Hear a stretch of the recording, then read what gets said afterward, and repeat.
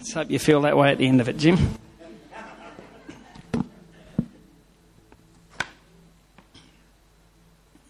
By the way, thank you for the flowers. We appreciate that. I'm sure Jackie will be able to do something wonderful with those. I don't know why at these things you don't give the guy a wrench or a spanner. Or every time you do something like this in a church, you get flowers. So it's not a bag. It's a great thing. It's fantastic to get flowers. But just as a guy, every now and then, please, somebody. Think about the men. Think about the men. Cake. Okay, I'm going to eat a lot of cake too, by the way. Get right into that stuff.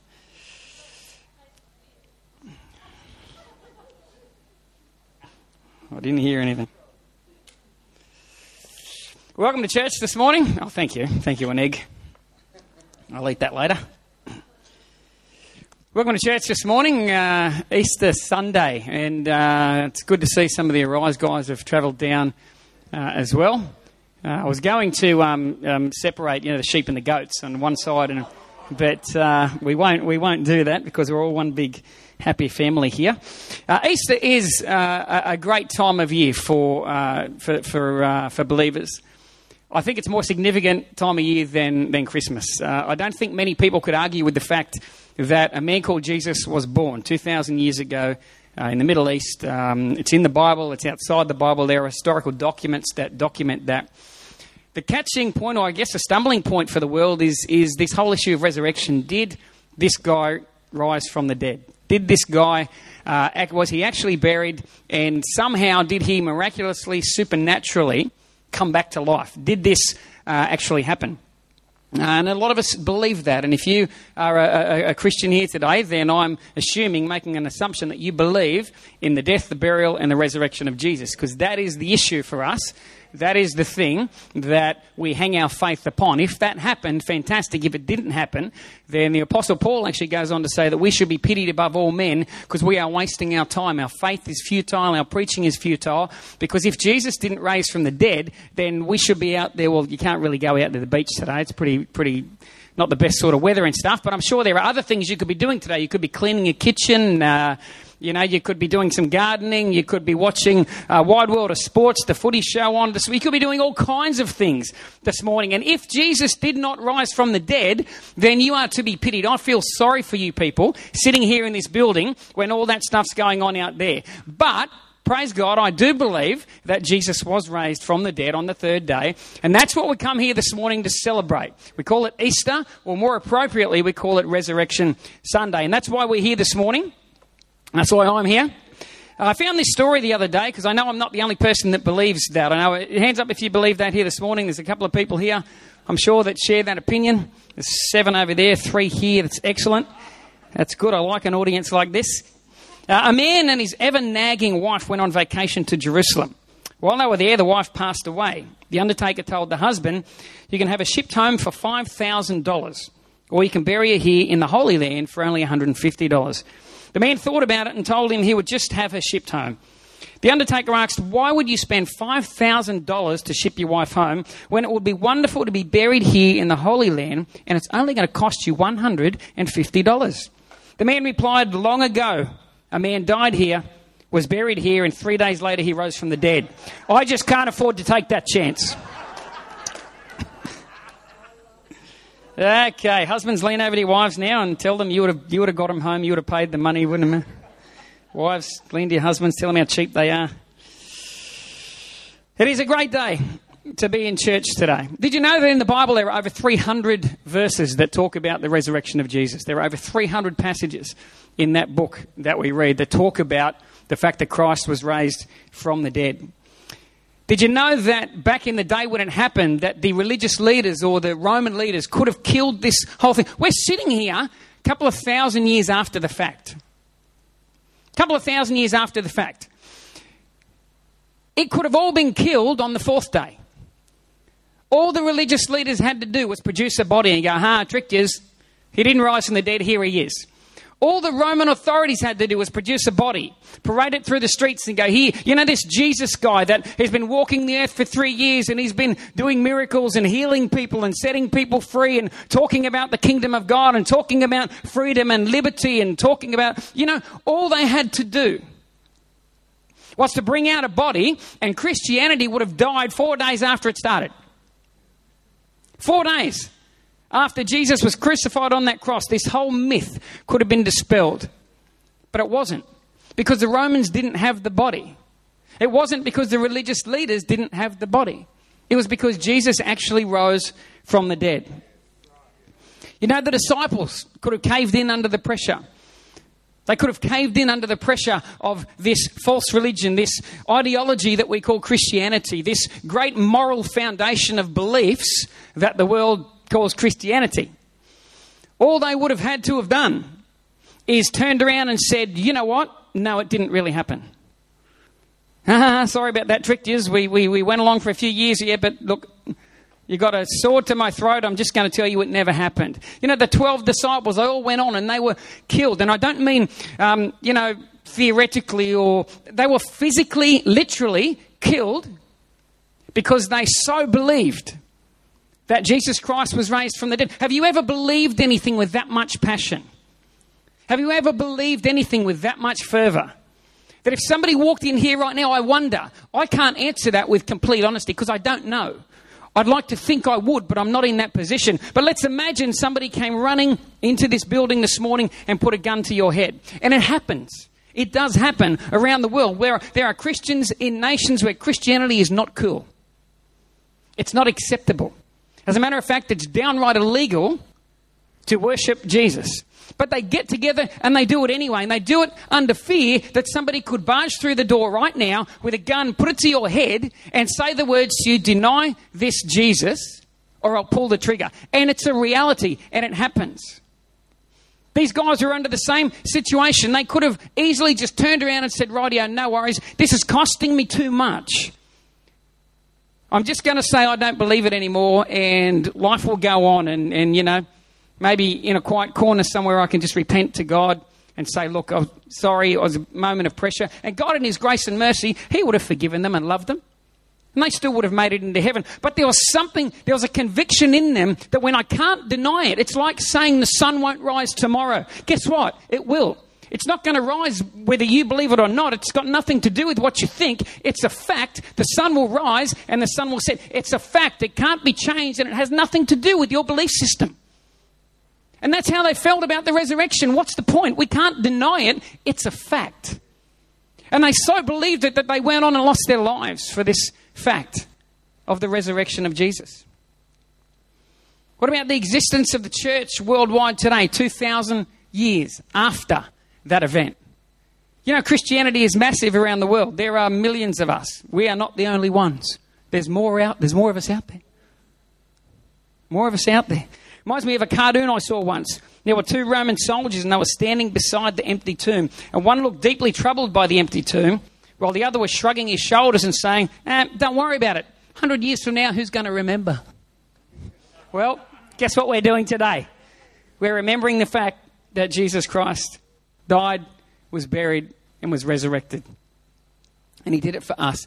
I was watching, I don't know if any of you saw on TV the other night, you know that show... Leonardo DiCaprio, you know, that one. What's Titanic? Anyone see that on TV the other day? I didn't. I'm just saying I know it was on. I saw Titanic was on. It's not my kind of movie, but Titanic was on. And I remember the dying towards the end of it. Correct me if I'm wrong, all you Titanic fans.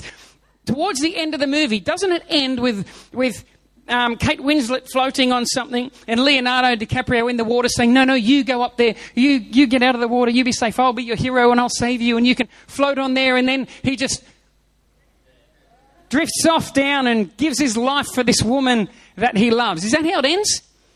Yeah, and that's considered one of the most romantic stories of all time. One of the greatest love stories that we've ever seen, ever been put on film, you know. Let's break it down. Leonardo only did that because she loved him too. There was something in it for him. You know what the Bible tells us about the death of Jesus? It says, while we were still sinners, Christ died for us. When we didn't care about him, when we weren't interested in him, when we had no passion for him, when we wanted to live our own lives, when we didn't want his input, when we didn't want God's opinion, when we didn't want God to have any part of our human existence. As a matter of fact, when mankind was not only saying, I don't want you involved, but running out there in the complete opposite direction, doing its own thing, that was the point where the Bible tells us that God died for us, that Jesus gave his life. He who knew no sin became sin for us. I think that's a bit more powerful love than Leonardo DiCaprio. God did this in the hope and the belief that mankind would come to their senses and realize that, you know what, that's the greatest love you're ever going to see. It's the greatest love you're ever going to experience. You can't go beyond that. Greater love has no man than this, that he laid down his life for his friends. But the truth is, he laid down his life for his enemies as well. When he was being crucified on that cross and the soldiers were there and people were mocking him. And Jesus calls out to the Father and he goes, Father, forgive them. They don't even know what they're doing. That's love. That's love. And that's what we celebrate at Easter. It's not this little dainty picture of Jesus hanging like this with a little drop of blood. And then he just disappears off into a tomb. And then he just wakes up one day and goes, hey, here I am. He went on to change the world. And those people who put their faith in him went on to change the world. And faith in Jesus in 2016 will change your life. It's changed mine. And it's changed the lives of many people here today. Without doubt, the greatest proof of Christ's resurrection is going to be found in the lives of all of us who have placed our faith in him. You know, I have some down days and I have some up days. But I can tell you one thing. I don't doubt the love of God for me. I don't doubt God's presence in my life. I don't doubt the reality of God. I have some lows, but I can imagine they'd be so much more lower if I didn't have God. I've had some highs. I've had some fantastic highs, but I've had some rough things that have come at me in my life. Some things that have been thrown at me. Some things I've experienced of my own accord. Some had nothing to do with me, but I was stuck smack bang in the middle of it because of circumstances that I had nothing to do with. But I can tell you this, through the lowest of the lows, I know that I have a God with me. I know that God will get me through anything that comes my way, and I'll make it out the other end. The Bible says, though I walk through the valley of the shadow of death. We all walk through valleys, and they're all shadowy, and we walk through things that look like they're going to end our lives. They're going to end this part of my world. I can't deal with this. This is going to be the breaking point, but we walk through that with God. And this is the hope that we have. This is what Resurrection Sunday reminds us of. This great hope that we have in God. I know no matter how low I get, it'll be a whole lot lower and darker if it wasn't for God in my life. If you've got a Bible there, can you just open up to Matthew 28? Matthew 28. Starting at verse 1, it says, Now after the Sabbath, as the first day of the week began to dawn, Mary Magdalene and the other Mary came to see the tomb. And behold, there was a great earthquake, for an angel of the Lord descended from heaven, came and rolled back the stone from the door and sat on it. Sounds cool, doesn't it? Sounds kind of cool. Like it would have taken a whole bunch of Roman soldiers. That was a big sucker of a stone. It's not like it's big. And it would have taken many, many soldiers to push this, and an angel comes and just flicks it and then sits on it like, hey, look what I can do. The angel rolls the stone away and then sits there on the tomb. His countenance was like lightning and his clothing as white as snow. And the guards shook for fear of him and became like dead men. But the angel answered and said to the women, Do not be afraid, for I know that you seek Jesus who was crucified. How many of us are still looking for a crucified Jesus? Just a historical figure that perhaps we can look to as a great moral teacher. Maybe we can just look to him as a bit of a spiritual guide. Well, he's not crucified. He's risen. He's alive. They went there looking for a crucified Jesus. The angel said, that doesn't exist anymore. He's risen. In verse 6, He is not here, for he is risen. And he said, Come see the place where the Lord lay, and go quickly and tell his disciples that he is risen from the dead.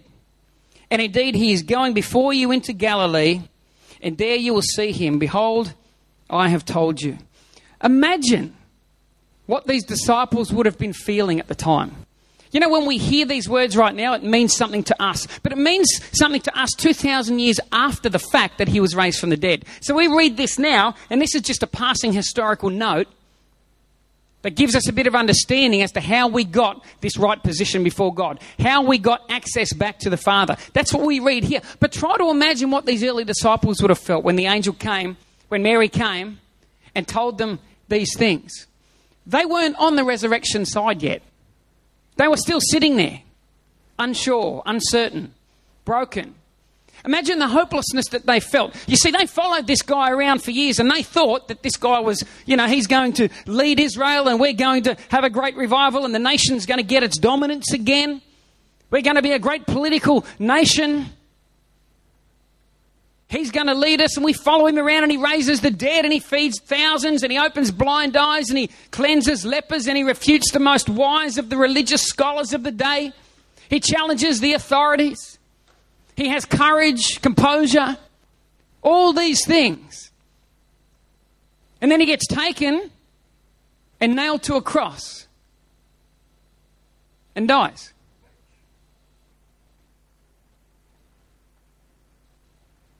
I wonder what they felt like on the inside. All the hopes, all the dreams of a bright future, all the things that he had told them were going to come to pass, what the future would look like. All of a sudden, it's just shattered. They're not reading this 2,000 years later. They're living it at the moment. Well, hang on a second. The plans I have for you, plans to prosper you, give you a hope and a future, well, you're dead now. You're going to set us free. We're going to see the kingdom. You're dead now. I can imagine it would have been an empty feeling. We know it had some sort of negative connotation to them because as we look at the lives of the disciples, at that point, many of them went back to their old lives. They went back to what they knew. They went back to their default setting of life. I'm just a fisherman, so I've just been shattered. My dreams are shattered. My future's shattered. I don't know what's going on here. And so I go back to what I'm comfortable with. I go back to that way of life that I know. I wonder how many of us have been a bit like that too. We might have come to Christ and we had this amazing encounter. And we got excited about God. And we were excited about the future. And God begins to speak to you. You know what? You think that you're nothing, but I'm telling you, you're something. You've been told by the world from the day you were born that you're useless. I'm telling you, you have great, great value. You've been told by the world that there's no future out there for you. You've been told by the world that you're insignificant. I want to tell you, you're so significant that I sacrificed myself on the cross for you. That's how significant you are. But the world tells us this and we're brought up a certain way, we think certain things and so on.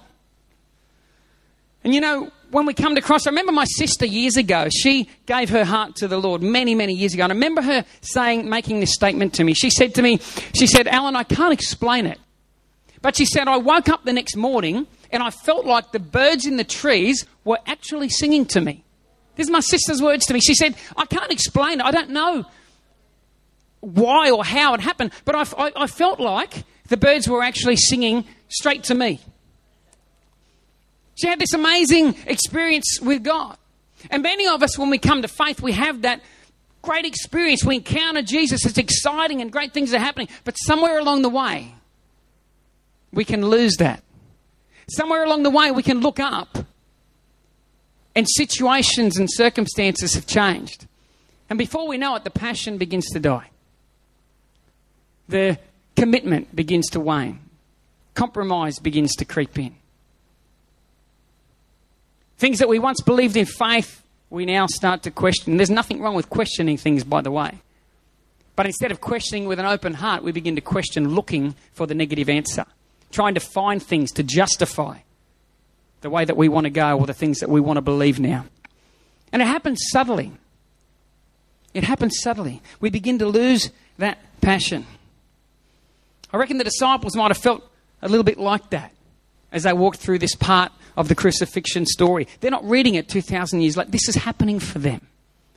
It's in the now. It's in the now. And the angel speaks these words. Go quickly and tell his disciples 3 things. Number 1, go and tell his disciples that he's risen from the dead. Number 2, that he's going before them into Galilee. And number 3, you will see him. You will see him.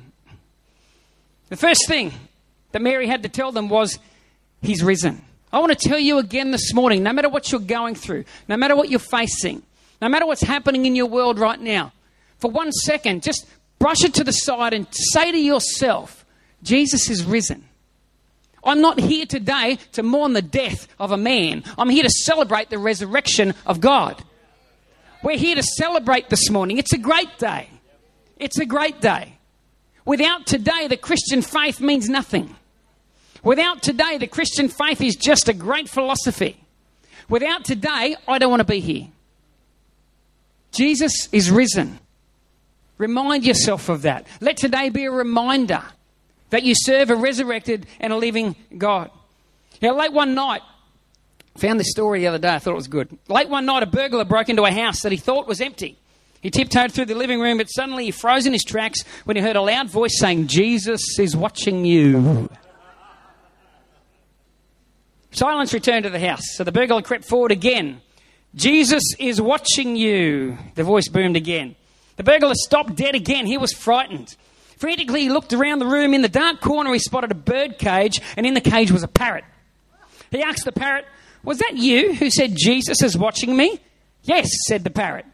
The burglar breathed a sigh of relief. Oh. Then he asked the parrot, what's your name? Clarence, said the bird. That's a dumb name for a parrot, sneered the burglar. What idiot named you Clarence? The parrot said, the same idiot who named the Rottweiler Jesus.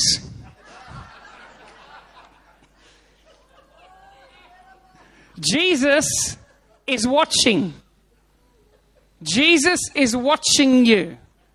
You know, our faith doesn't rest in the fact that we can always see God. Our faith rests in the fact that God can always see us. Amen? God can see you right now. God knows what's going on in your world. God knows the pressures that you face. God knows the situations that you're in. God knows the circumstances that are trying to snow you under. God knows all that stuff. And even if right now you can't see a resurrected Jesus, even right now if you can't see the power of God at work in your life, let me tell you something. God is watching you.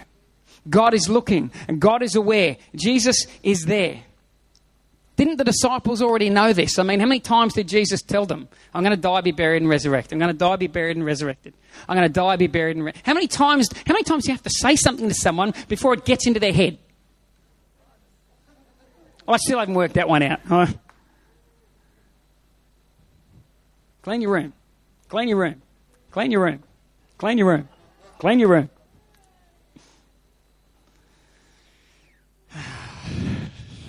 Won't go any more personal than that. Time and time again. They don't mean God's plans. They're all for it. They agreed with it. They said all the right stuff. Let me ask you a question. How many times does God have to say things to you? How many times does God have to tell you that he loves you? Before you start believing that over your situations and your circumstances. How many times does God have to tell you that he has a plan for your life? How many times does God have to tell you how special you are before we start to believe it? How many times does God have to tell you, no, I've told you there's a plan and a purpose for your life. I told you you would be here. I told you you would go there. I told you you would achieve this. I told you that I'm taking you to this place. But we get caught up on the journey and we look around and we go, man, this can't be. I'm way over here, God. You said this. And we get frustrated and we throw our faith out. We get our eyes off a resurrected Jesus and we start looking at a crucified one. We stop looking at the power of God. We stop trusting God. We get sideswiped with things that come our way. What a greater way to allow destiny to die than to take your eyes off what God has said and to focus on your circumstances and your situations. I remember when I was 18 years of age, I got saved when I was about 19. So this was before Jesus' days, my BFD. And me and my mates used to go out to South Ballina Caravan Park because it was less built up, I'm going back 20-something years ago now. And we used to go over to South Ballina Caravan Park and on the beach there, and we would do what boys used to do back in the day and stuff. And I remember one time I was on the back of a motorbike. Me and two friends rode into town, and we drove up the South Ballina, the road there, went across the ferry, and there was a bottle shop over West Ballina. So we went in there and did what we did. We got our supplies, we jumped on the bike, and we came back across the ferry. Once we got across the ferry, all three of us jumped on the motorbike. So instead of just one guy, there was all three of us on. There was my mate Neil was riding the bike up the front. I had a mate Ben in the middle, and I was the one on the back, sort of sandwiching everyone together. And we're driving along the road, and we're coming down the street here, and we would have been doing about 40 k's an hour on this motorbike. And I was focused, of course, I'm third on the bike, so you're focused on what you're doing, and I'm committed to hanging on. I don't want to fall off this thing, and I'm committed to the task at hand. As we're driving along, my brain started to drift off to other things. And all of a sudden, I heard this voice say, "Yeah, we've stopped now, you can jump off, Al." So 40 k's an hour, I jumped off. You know what happens when you jump off a motorbike at 40 k's an hour? Your head hits first, then your feet, then your head, then your feet, then your head, then your feet, and you roll up the road. And I jumped up, and I have this self-defense mechanism when I'm hurting that I need to find a corner, protect myself. So I dove into the bushes, which wasn't a smart idea either, getting stabbed and cut up by bushes and thorns, everything like that. And I ended up all grazed up my arms and took bark off me everywhere. It all happened because I got distracted by another voice. Instead of listening to the guy that was driving the bike, the guy that was in control, I listened to Ben. It turned out it was Ben, Ben Taylor. He was my mate in the middle who thought he'd have a bit of a laugh and say, "Hey, Al, we've stopped now, you can jump off." I was so distracted I didn't even notice the bike was doing 40 k's an hour. And so I jump off this motorbike. How many of us jump off during the journey because we get distracted by other things? How many of us jump off too early? We're not at the destination yet, we haven't made it. God's still at work, He's still doing things in our life. Yes, He's told us this is what life's going to look like. And then He takes us on a journey to get us ready to be able to live in that place, to get us ready to be able to achieve that thing, to be successful at that thing. And we're on that journey and we get distracted by other things.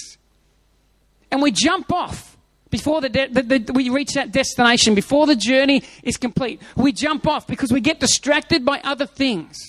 We take our eyes off the fact that Jesus is actually resurrected, and we start looking for a crucified Jesus. We start looking for just religious boundaries, or we start looking for guidelines, or we start looking for right and wrong, and we lose the life and the vibrancy of a connected living relationship with God. Life is not set up in such a way to push you down the path God wants you to go. Life is set up in such a way that the world is trying to pull you away from that stuff. Because the world system says you have no value. Unless, of course, you can run really fast and play football. But then you've only got, value till you're 35 and the West Tigers don't want you anymore. Robbie Farah. Or the Sharks pick you up. Sorry, Dave. You've only got value if your income level is up here. If you make this much money, you've got incredible value. But if you don't, then you probably don't have as much value. Life is set up in such a way that it has this value system, and it tries to say to us, and it tries to impress upon us, and it's there from the day we're born. If you fail your HSC, well, you got less value than the kid who passed it and goes on to uni for there's this value system there. When we get distracted and we get caught up in that stuff, we lose our way. We lose our way.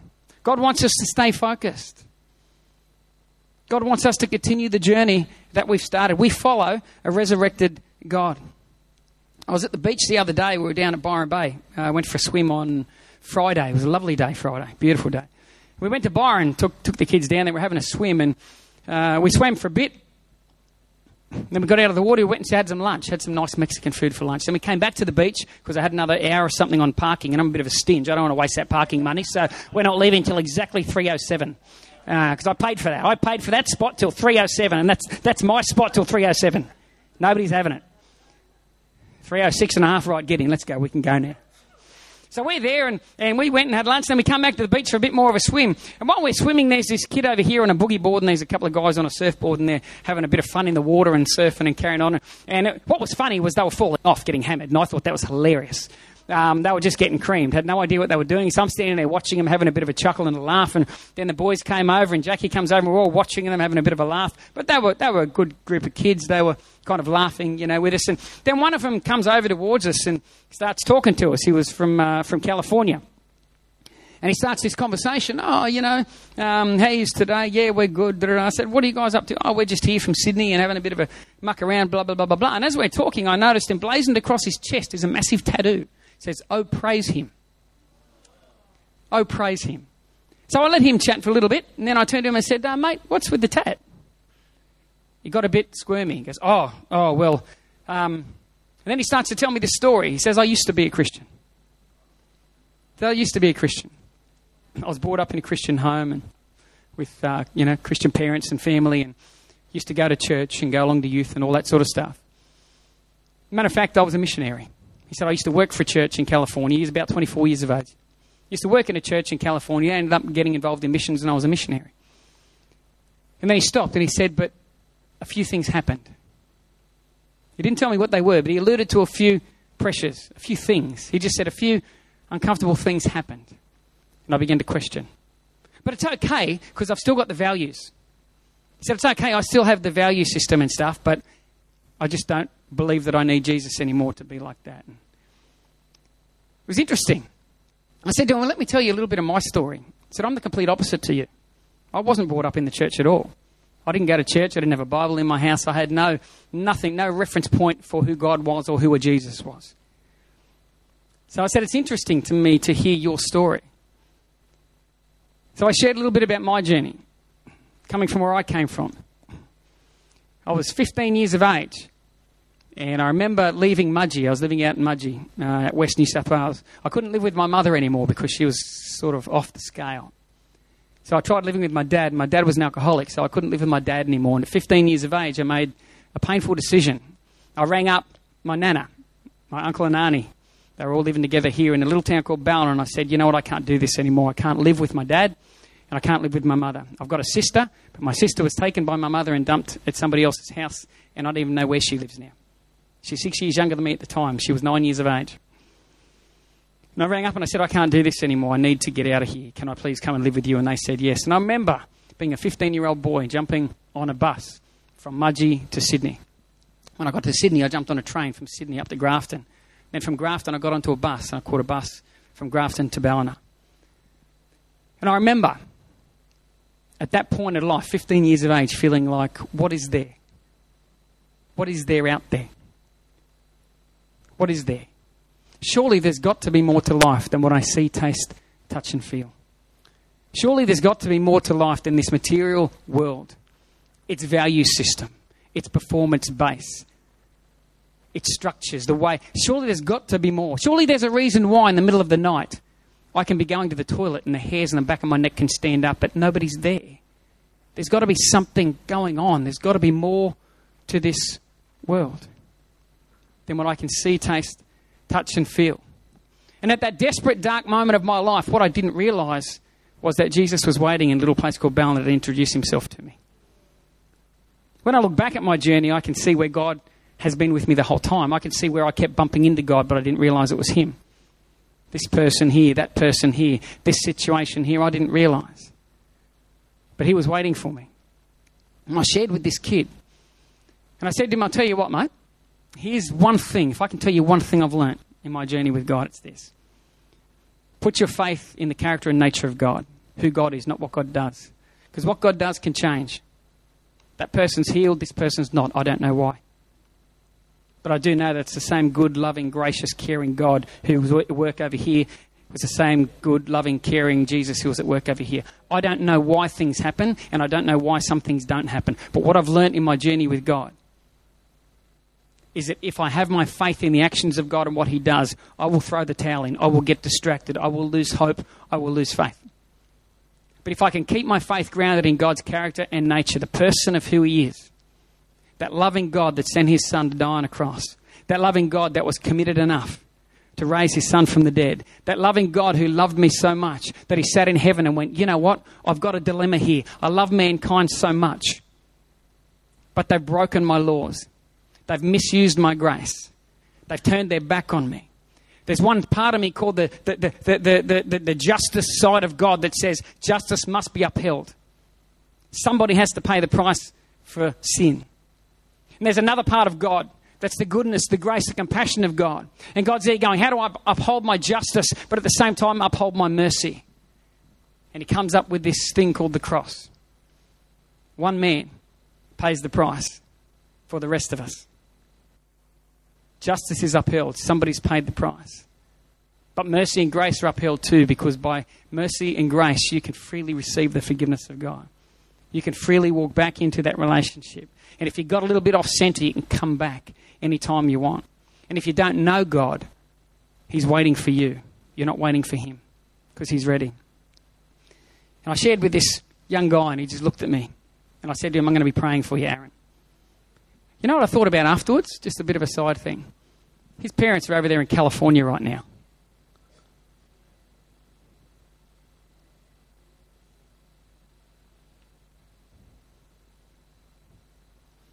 His parents will probably never know that I had that conversation with their kid. His parents will probably never know that on a beach in Byron Bay on Easter Friday, 2016, Jesus was standing there having a chat to their boy. You see, God's at work. Sometimes we know what he's doing, sometimes we don't. I imagine the disciples at this point in time going, I don't know what's going on. I don't get it. I can't see a future in this. I can't see a way forward. I can't see a purpose or a plan in this. But 3 days later, Jesus is resurrected. The second thing that the angel says is to Mary is tell them that he's going before you. You need to know that because he's risen, Jesus is going ahead of you. He's preparing a way for you. There's nothing God's going to call you to do that he hasn't been before you. I love to go fishing, and I go fishing at a place called Agnes Waters, 1770. Anyone been up that way? It's a beautiful place, and I go up there. I used to go probably once every couple of years with a group of friends of mine. And there's a big headland, a mountain there, and it's basically like a goat track. A real big hill goes down. And the weather was bad, and we couldn't take the boat out one day, so we walked up to the point, and we decided we would go down. Wanted to try to fish somewhere on the side of the mountain, but you couldn't get down. And one of us poked our head through some bushes, and we saw this path. It was a rough path. It wasn't a great path, but it was a path nonetheless. And so we grabbed our rods and we climbed. It took us about 15 minutes. We climbed down the face of this mountain and we fished all day. And just as the sun was going down, we climbed all the way back up, frustrated as anything, because we caught nothing and we did all that work to get down there. But that's another story. We climbed back up that path. You know what? Somebody had gone before us and taken all the major obstacles out of the way so that we could go down that path. And that's what God does, is he goes before us in life.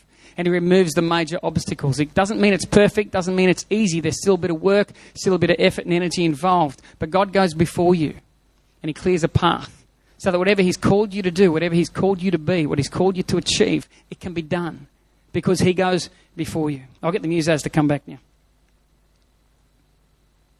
Philippians 4:13 tells us that I can do all things through Christ who strengthens me. This is not because as Christians we become superhuman, but because we have a God who goes before us and removes the impossible obstacles. That's why all things are possible. Not because of how good I am, but because of how good God is. The third thing that the angel told Mary to tell the disciples was that you'll see him. You will see him. You will see him. Christianity is not about knowledge. It's not about philosophies. It's not a theory of living a good life. If God is resurrected, if Jesus is alive, then you'll see him. Let me tell you something. If I can't see Jesus, if I couldn't see God at work in the world, if I couldn't see God at work in my own life, if I couldn't see God at work in the world around me, I wouldn't want to be a Christian. Truth is, sometimes it's just too hard. Sometimes I hang out with people and it's not the most popular option. Sometimes my ways are not considered cool. Ask my kids about the music I listen to. I think I'm a dag. But hey, it's my music. Because Jesus has risen, God's hand will become evident to you if you just continue on the journey. Don't stop, and eventually you'll see him. 1 Corinthians 15, verse 3 to 8, Paul writes this. He says, "For I delivered to you first of all that which I also received." And here is the point of Christianity. Here is the pivotal point. If we believe this, we're on board. If we don't, we're not.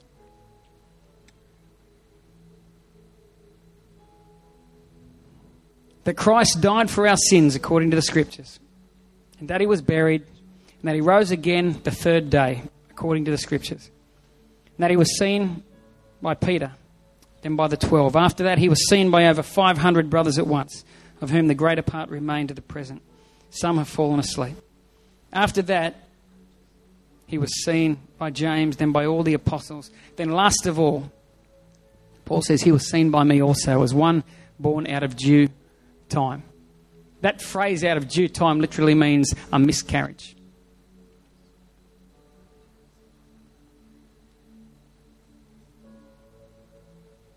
Paul said, probably shouldn't be here. Shouldn't have the chance I have. Shouldn't have the opportunity I have. But I've got it because of the grace of God.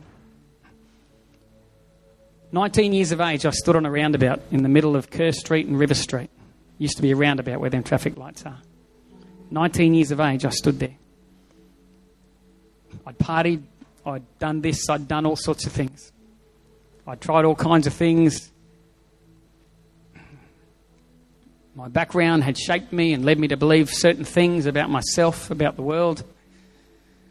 I wasn't brought up with a lot of discipline. I basically did what I wanted. And it got me to a place where one night I went out with my mates and we went down to the Rouse Hotel and we partied all hard and we went home, and I used to live. There used to be a Shell service station over West Ballina, opposite where McDonald's used to be. You still see the cement slab there if you have a look. And I used to do jobs for the guy that owned that. And as a result of that, I had a caravan out the back and I run the power lead in there and I lived out there. It was a hangout. All my mates would get doled up and we'd all go back and crash at my caravan. I woke up one morning. I sat up in bed and I looked around and I saw all these bodies in my caravan. And this thought popped into my head and it was really, really strong. And the thought said, if this is all there is to life, why don't you go and end it? I'd had thoughts like that before, but never had the inclination that I could do it, if that makes sense. This morning, I sat bolt upright in my bed. I looked at all these bodies, and the voice was so strong in my head, I thought, I could do it right now, because that's how empty I felt. And I tried and I'd searched in all kinds of areas, and I could not find purpose. I couldn't find meaning in my life. And it scared me. And I started to think, along the journey since I arrived in Ballina even at 15 years of age, all of a sudden I started to think about these good people that had come across my life. Good people, great people, who had spoken little things about God. I didn't understand a lot of it, didn't make sense to me, but all of a sudden I thought, you know what, maybe that's the one thing that I haven't really gone hard after and really, it's just been an incidental part of my world. It's just always been there, but I've never gone into it myself. I've never looked. I've never asked the questions. I've never searched. You know, God makes a promise in the Bible. He says, if you search for me with all your heart, you'll find me. If you seek me with all you've got, you will find me. And I started looking. And at 19 years of age, standing on that roundabout, I looked up to heaven and I said, here's the deal, God. I'm pretty convinced that you're there. I think you're there. But I've got a couple of situations in my life right now, and they're big situations, and if I'm honest with you, God, I'm not going to change them because a part of me likes them. But God, if you want me, you change them. And if you can do that, and you're that serious about me, then I'll give you the rest of my life. Within 7 days of me praying that prayer, my world was turned upside down. 2 situations that I would never have got myself out of because primarily I didn't want to get out of them. But I was in this spot of going, but I want to stay here, God, but I know the fruit of it. It's not working for me. But over here, God, you're offering me something else. And God, you need to help me because I'm fluctuating between these 2 things. And God was faithful. And he answered my prayer. And the rest is history. I believe today in the death, the burial, and the resurrection of Jesus. I believe that without today, without faith in the resurrection of Christ, we are wasting our time. The Bible says that the power that raised Jesus from the dead dwells inside of each of us when we put our faith in God. I don't know how God changes a human heart. I haven't seen the blueprint. I haven't read a book that explains this is how he does it. Step 1, step 2. I don't know. All I can say to you is that he can. And he does. When we open up our heart and we say, God, do what you got to do. Make me the person I need to be. And we surrender ourselves to him. Can we all close our eyes for a second?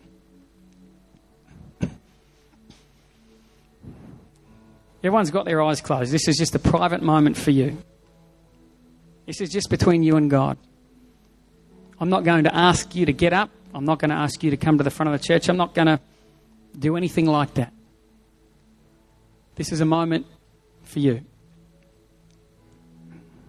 I don't know everybody in this room. I don't know where your life's at. The turning point for me was to just say a simple little prayer, God,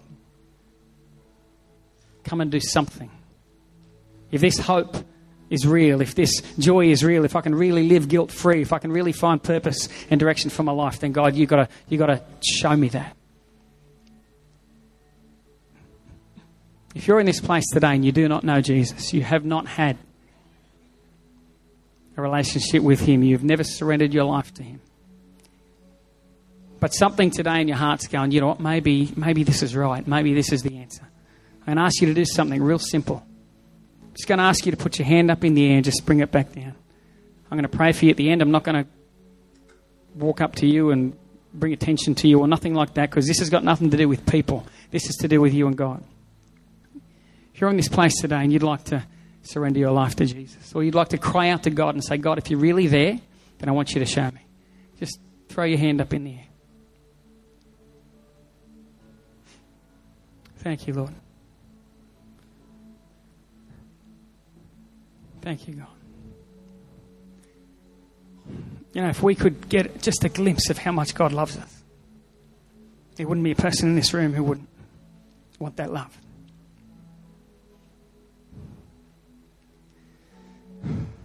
Thank you, Lord.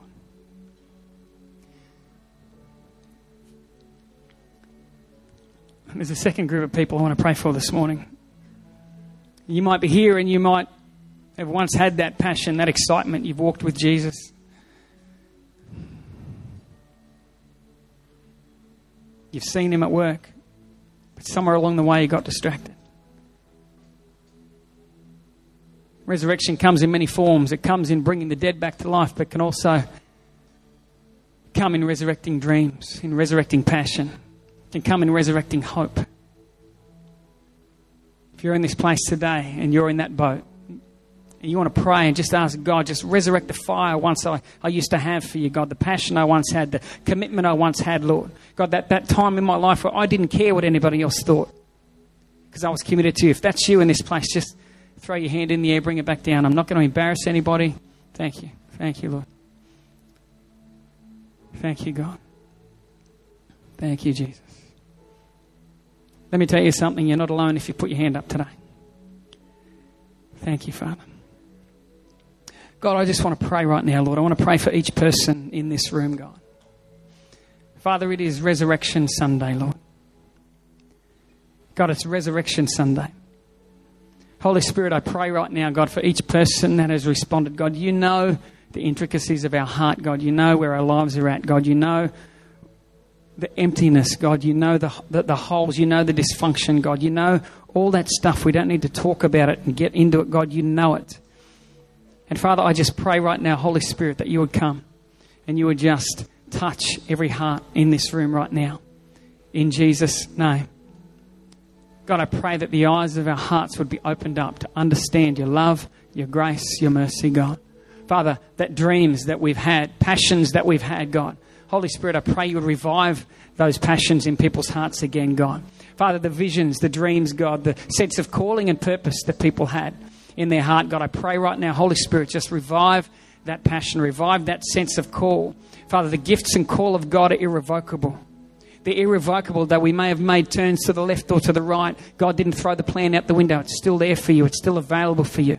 God didn't move away, you did. God's been waiting all along for you to come back on the path and continue that journey, pick up where we left off and go forward from here. Thank you, Lord. Thank you, Lord. Thank you, Lord. Can we all just stand?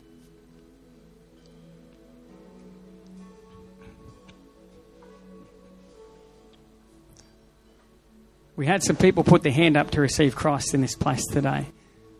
I just want to pray a prayer, and if we can all just pray it together. If we can all just pray it together. Dear Lord Jesus, thank you for dying for me. Thank you for the cross. God, while I didn't care about you, while I wasn't interested in you, you died for me. That's amazing love. I can't fully understand it, Lord. But help me. Father, I make a choice today to follow you. I ask you, God, come into my world. Take a hold of my heart. Shape me. Mold me. Turn me into the person you want me to be. Open my eyes. Let me see my value. Let me see my purpose. Let me find my direction. Forgive me for taking so long, doing things my own way.